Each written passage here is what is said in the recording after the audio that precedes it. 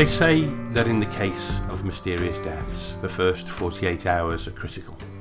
If investigators don't make a breakthrough in that time, the chances of resolving the case are greatly diminished.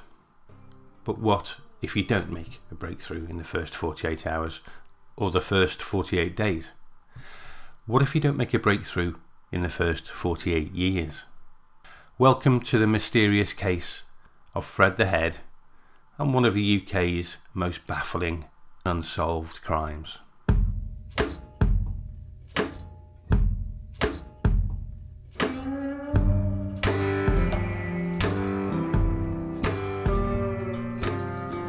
Episode 2. The Discovery. Now, you may remember at the end of the last episode I tracked down a contact for the person who found the body in 1971, David Nathan. Luckily, he's still alive, very much so. I called him and we had a long conversation, and this episode features that conversation. It's the only recording I know of that provides David Nathan's personal account of what happened that night in 1971. A number of questions are raised as part of this conversation. At the end, I'll try to summarise those questions and where it leads us to next. At the start of the conversation, he also talks about some confusion around the day the body was found. In reporting of the case and in subsequent books, it's sometimes referred to the 26th or the 27th of March. It's very clear now from David Nathan's perspective that the body was originally found on Friday the 26th of March. So that's what the initial part of this conversation is referring to. One other thing, you'll hear David mention someone who's been talking to Fred. He's talking about a medium who claims to talk to Fred from beyond the grave. Now, we've tracked him down and we've interviewed him, and he will be coming up in a future podcast. Believe me, it's fascinating. The call lasts about 15 minutes. I must admit, before the call I was worried that David wouldn't want to answer questions, particularly to a complete stranger, about something that happened, particularly as serious as this, 50 years ago. But I have to be honest, once his natural reticence had been overcome, he seemed very prepared to talk. He seemed very open to discuss the details, and this is a really fascinating account. Hello. Hello, David. Ken Davis here. Hello there. Is it convenient to talk? Yes, by all means. Thank you. I really appreciate that, David. Those two dates you're on about, Yeah. that certain people say one date and certain people say the day after. Yeah. I phoned up Pete Huff yesterday, who's the detective inspector in charge of the case at Burton. And he said, yes, he said, but remember, he said, we talked about it, he said, you found only the head on the first date, and the next day the body was found. That would make sense, wouldn't it? I only uncovered the head. At that point, I suppose that you didn't really, or anybody realise there was a body attached to it. Okay, so the 26th, because I remember you saying when we spoke on Friday that you felt it was a weekday. Yeah, it definitely was. The reason I know it was a weekday is because as a hobby, we're firearms, and my business partner myself are firearms dealers, and we let the rifles, target rifles, out to the local scout group. And when they were returned, our shop was absolutely rammed with police. The school had finished, they dropped all the guns back. That's how I know it was definitely on a Friday, because they met every Friday. If you read reports... Some of them do say the 26th, actually. Some say 26, some say 27, and you've explained that, so I'm really grateful. So I guess really, officially, I suppose his body was found on the 26th, because you found part of it on the 26th, and I guess they dug it up the next day. They didn't do any digging, because it was in the evening when I found it, it was early evening. Yeah. And except for me, no digging took place on the day I uncovered the head. Okay. It was just a policeman, it was covered up, I think it was covered up, and a young policeman stayed with it all night. And then all the digging took place the next day.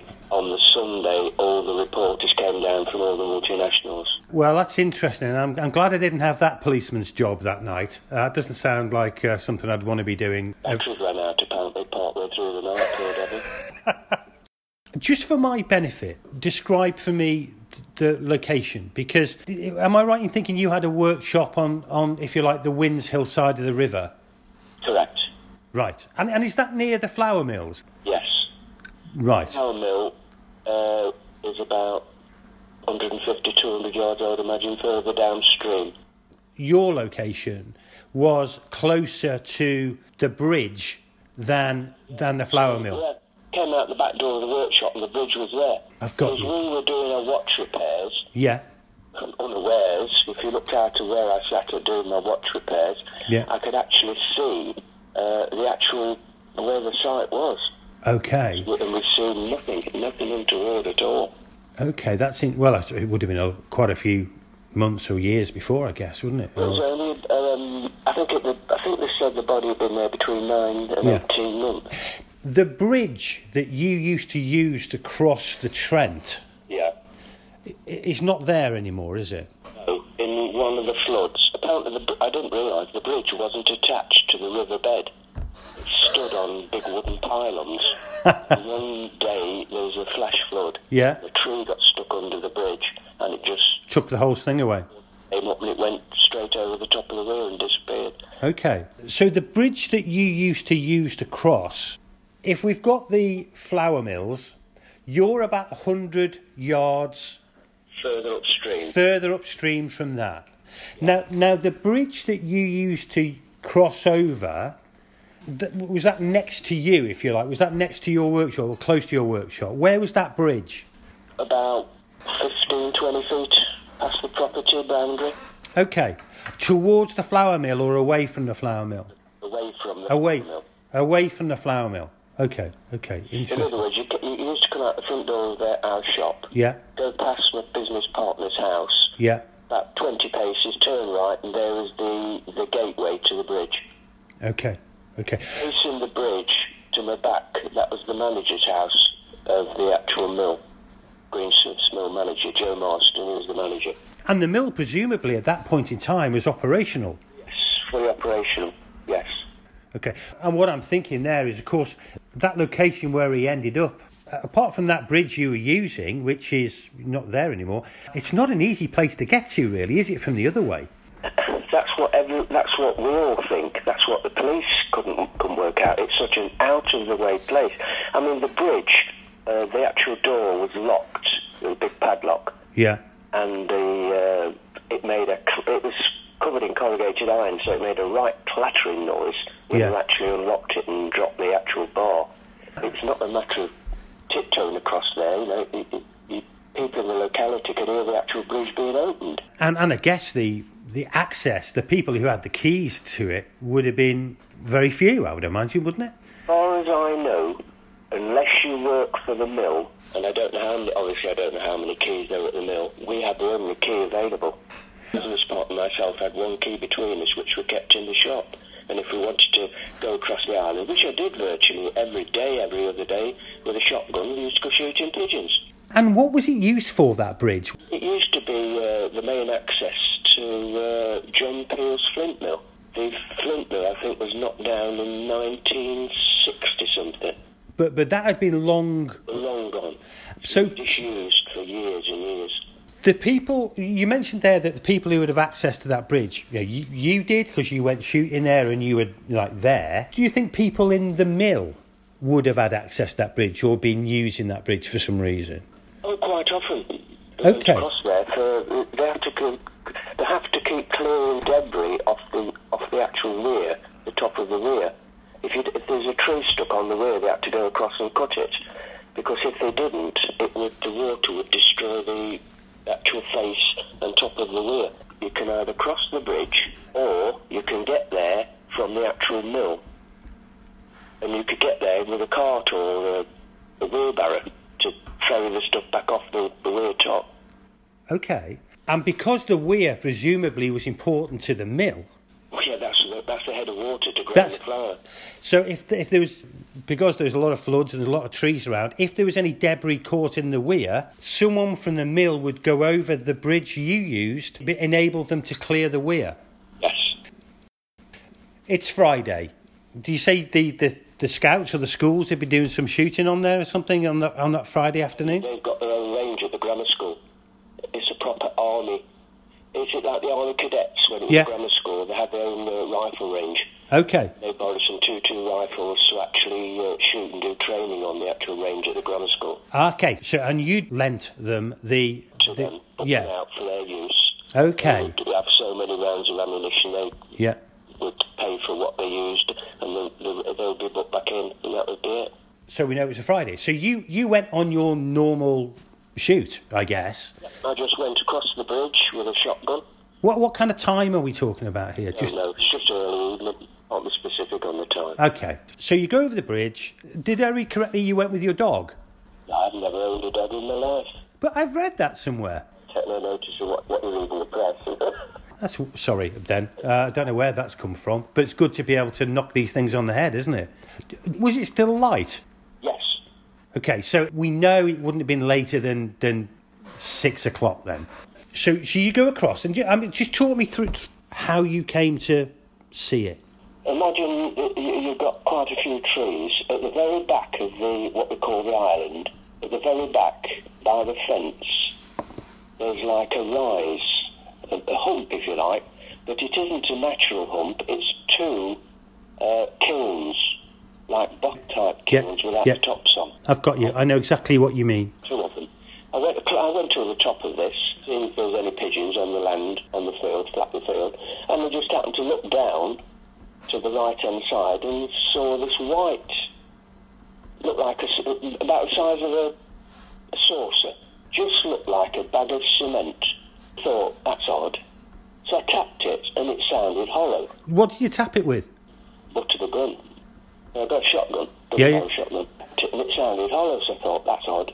Anyway, carried on, and I thought, no, something's wrong. I went back to the shop, dropped the gun off, and just got a spade. Went back again, started to dig around it, and realised that it was a skull. Okay. So I left the spade, went back and got my business partner, the guy I haven't got since now died, and we dug round the actual face of the thing, and the business partner was a member of the Shakespeare Society, and of course you had to be dramatic about it, and he opened the mouth, and the tongue was still pink. Good God. It was a bit of a surprise, to say the least. Partner opened the skull's mouth, and the tongue was pink. I thought, oh my God. Yeah. So I think we better make a phone call, don't we? I think you're right. We went back to the shop, and I phoned the police, and then all hell let loose. Those kilns you mentioned, are they still there? Oh, yeah. Yeah, they're there. Okay. There's a lot of old building foundations over there, big blocks of sandstone with bearing marks and stuff like that. Yeah. But that's the only proper brickwork that's left standing, which is the two kilns. One of the things that just struck me, David, is if the fence was there, would it be difficult to come from the other way? Oh, God, it's simple as hell. When I say fence, it was an excuse for a fence. Okay. Because the cows used to go all over the island. Okay. So it wouldn't have stopped anyone reaching it from Meadow Lane? No. Just by the way, just weather conditions, things like that. Any idea what it was like on the evening itself? Fine. It wasn't raining out, so I wouldn't have gone across because I got the shotgun wet. So you've now got your partner, dug around, realised it's a skull. What happens from there? You go back and make a call? Well, I phoned up the Burton police station, yeah. As I say, all hell let loose. Police were just going out to a retirement party. Of course, I knew them all. I knew all the police. Of course you would, yeah. Constable, and I said, it's Dave. He said, oh, what's the problem, Dave? Found a body or something, daft? I said, you're not kidding me. I said, I have, I think. He says, you're joking. I said, no, and they all came down. Even Mr. Jones, the Deputy Chief Constable, came down. And all the rest, as I say, is history. As I say, they tidied it up. They just left a policeman over there all night with it. And next day, I don't know what time next day, they came down in full force and started digging and taking photographs. And they just happened at sheer chance that Sir Keith Mant, a famous London pathologist, was touring the area. And he came and supervised the dig. Okay. Made myself scarce at that point. I mean, did they spend a lot of time with you afterwards in terms of talking you through the... Oh, yes. I suppose I was at one point under suspicion. I don't know, but obviously, but yes, I had a full session with the police and made a proper statement. And they took a statement on off Garth, and off a lot of people that live locally, took statements. And to no avail, I'm afraid. It's impossible to think that somebody can disappear like that. It is impossible to think that, you're right. In such an obscure place.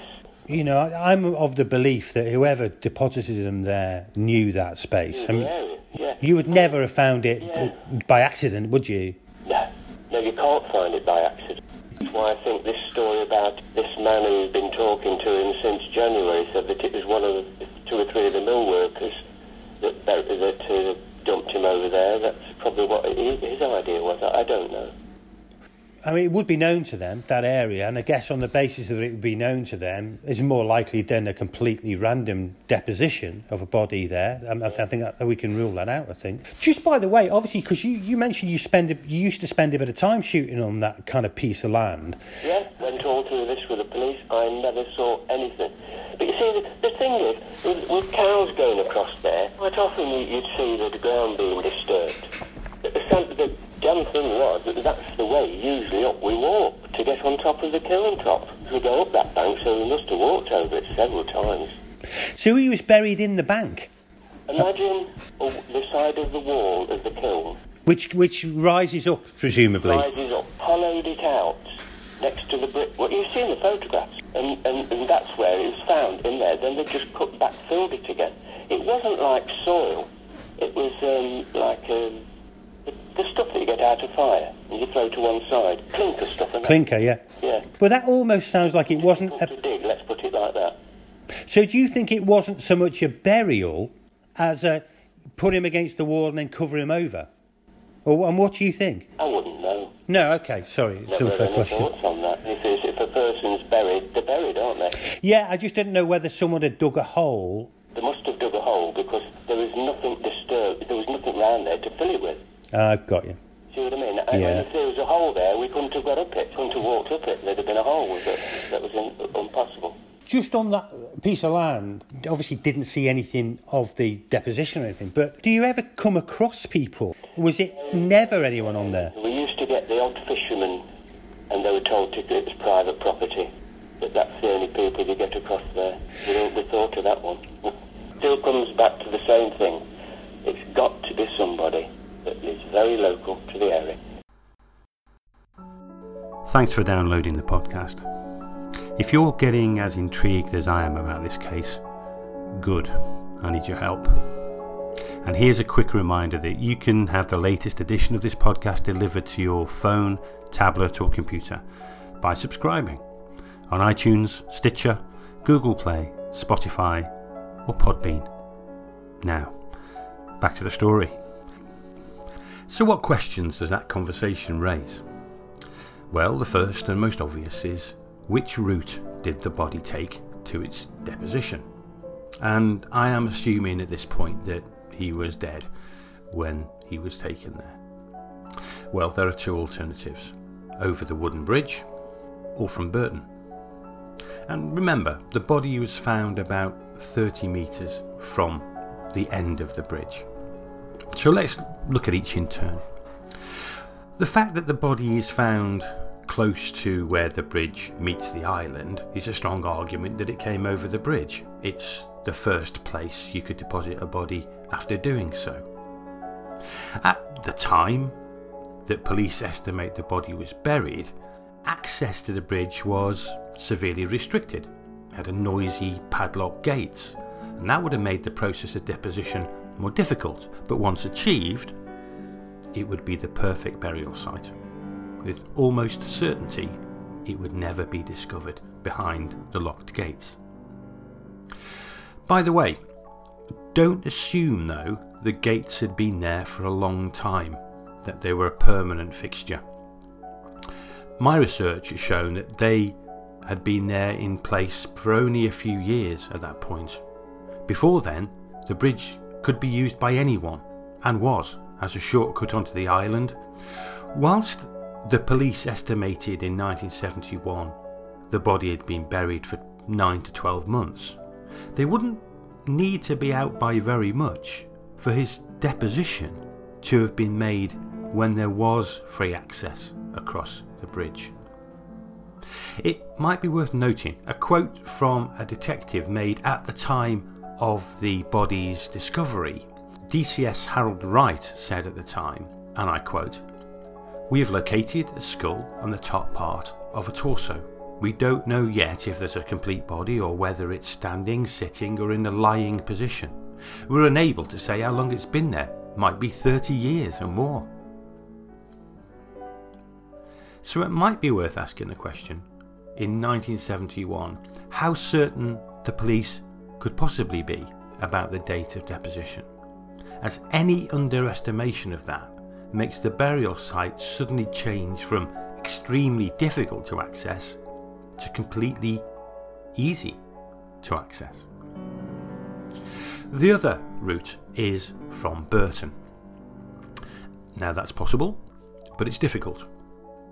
Certainly more people had access that way at the time that police estimate the body was buried, but carrying a dead weight is difficult, and why do it over such a long distance, particularly when there are many other deposition sites that you would naturally pass which would be just as good? Why take him an extra half a mile than is necessary? Well, there could be one explanation for that. Murderers bury bodies where they feel comfortable, where they know the surroundings, that they're in control, that they're familiar with the terrain. They know how to get on quickly, they know how to get off quickly. If the murderer knew the site and its inaccessibility, he may not have had access over the bridge himself. It's conceivable that they were prepared to carry the body that far because they believed it would never ever be discovered there. So if they felt that there was value in taking the body that far, where they knew it wouldn't be found behind locked gates would be a pretty good spot, they may have come the Burton way. But it would require them to know the existence of that site beforehand. The second curious thing is, why did David Nathan not report it to the police immediately? He was a special constable after all. Why was his first reaction to contact his business partner away at a school? Remember, this was long before mobile phones. He would have needed to ring the school around 7 p.m, get a message to Garth, wait for him to come back, go back to the site, dig around the head, and only then ring the police. It's easy to be critical of this. That was my first reaction. But having thought about it, I'm more hesitant to be critical. Firstly, do any of us really know how we'd react in the immediate aftermath of finding a body in the way that David had? It's easy to be wise after the event, but would you ring someone close to you first? You might do. I might do. Secondly, ancient bodies have turned up in this kind of location before. David Nathan didn't know that the body was a modern one when he found him. He didn't know that until Garth opened the mouth of the skull and saw a tongue there. And thirdly, remember, he did ring the police. If he had anything to do with this, he wouldn't have done that. The next intriguing thing is, why was there no sign of any disturbance? David visited this site very regularly indeed, pretty much every day for years. And according to David, he never saw any disturbance whatsoever of that ground in all the time he went there. That's strange. Now, we've only got David's word for that. Or have we? Remember, he wasn't the only person going over the bridge. The mill workers would have been using that area regularly. And as far as we know, they never reported a disturbance in the area either. And finally, The mill. The more I dig into this case, the more significant the mill appears to be to me. A busy working site at the time, with access to the bridge, keys to get through the gates and over the bridge. People went from the mill to that site. How many people working at the mill knew of that site? I need to know more about the mill, and this is where you might be able to help me. If any of you listening know anything about the history of Burton flour mills, certainly around the end of the 60s, start of the 70s, I'd really like to talk to you. Next time, on the mysterious case of Fred the Head, we take a deep dive into the investigation. What the police discovered in 1971, what the autopsy revealed about the body, and how the police investigation got underway.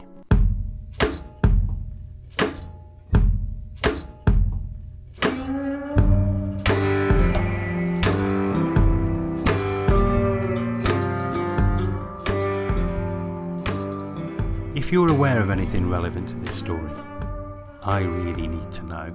Contact me at fredtheheadpodcast@gmail.com. That's fredtheheadpodcast@gmail.com. But a couple of final things to mention.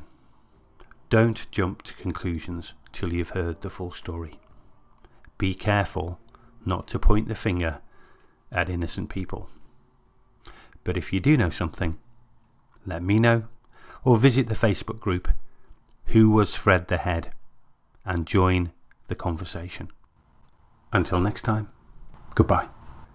The Mysterious Case of Fred the Head is a GSC Media production. Written, produced and narrated by myself, Ken Davis.